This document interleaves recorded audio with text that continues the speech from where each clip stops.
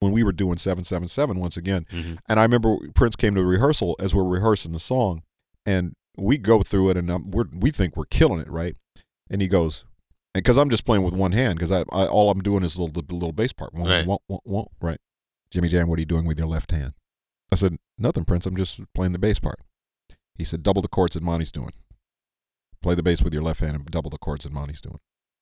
And I'm like, it's not like that on the record, Prince. It's got to be better than the record. Okay, cool. Right. So now we're playing. Okay. Jimmy Jam, what note are you singing on the chorus?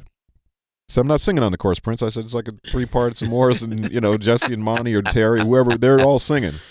Find a note. No, it's not like that on the record, Prince. It's got to be bigger than the record. Okay, great. Okay, so now I'm 7779311. So I'm finding my note, right? Get done. Prince goes, why aren't you doing the choreography? Like, Prince, what are you talking about?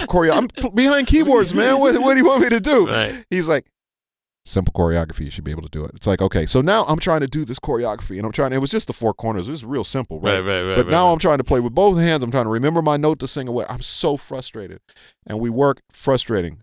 The next day we come to rehearsal, and just 777, and I'm like, okay, here we go. We snap into it. I got my left hand working, my right hand working, my vocals working. I'm hitting my steps.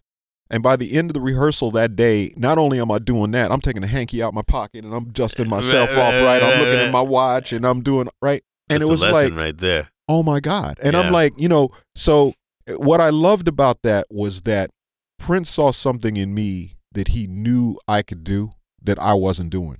And I always felt like that for me was just such a special moment, because that was the key to me to the time period, was that, because Prince basically made those records. I mean, our involvement in those records was very minimal, but the live performance of those records, that's why we used to go out and try to kick his ass every night. Right. Because it's like, okay, you created Frankenstein, so now here we're going to crush you now. Right. And we would. And I'd watch him on the side of the stage when he'd watch us play, and he'd be like, on one hand, like proud, like almost like, a dad or something, like be proud of his right.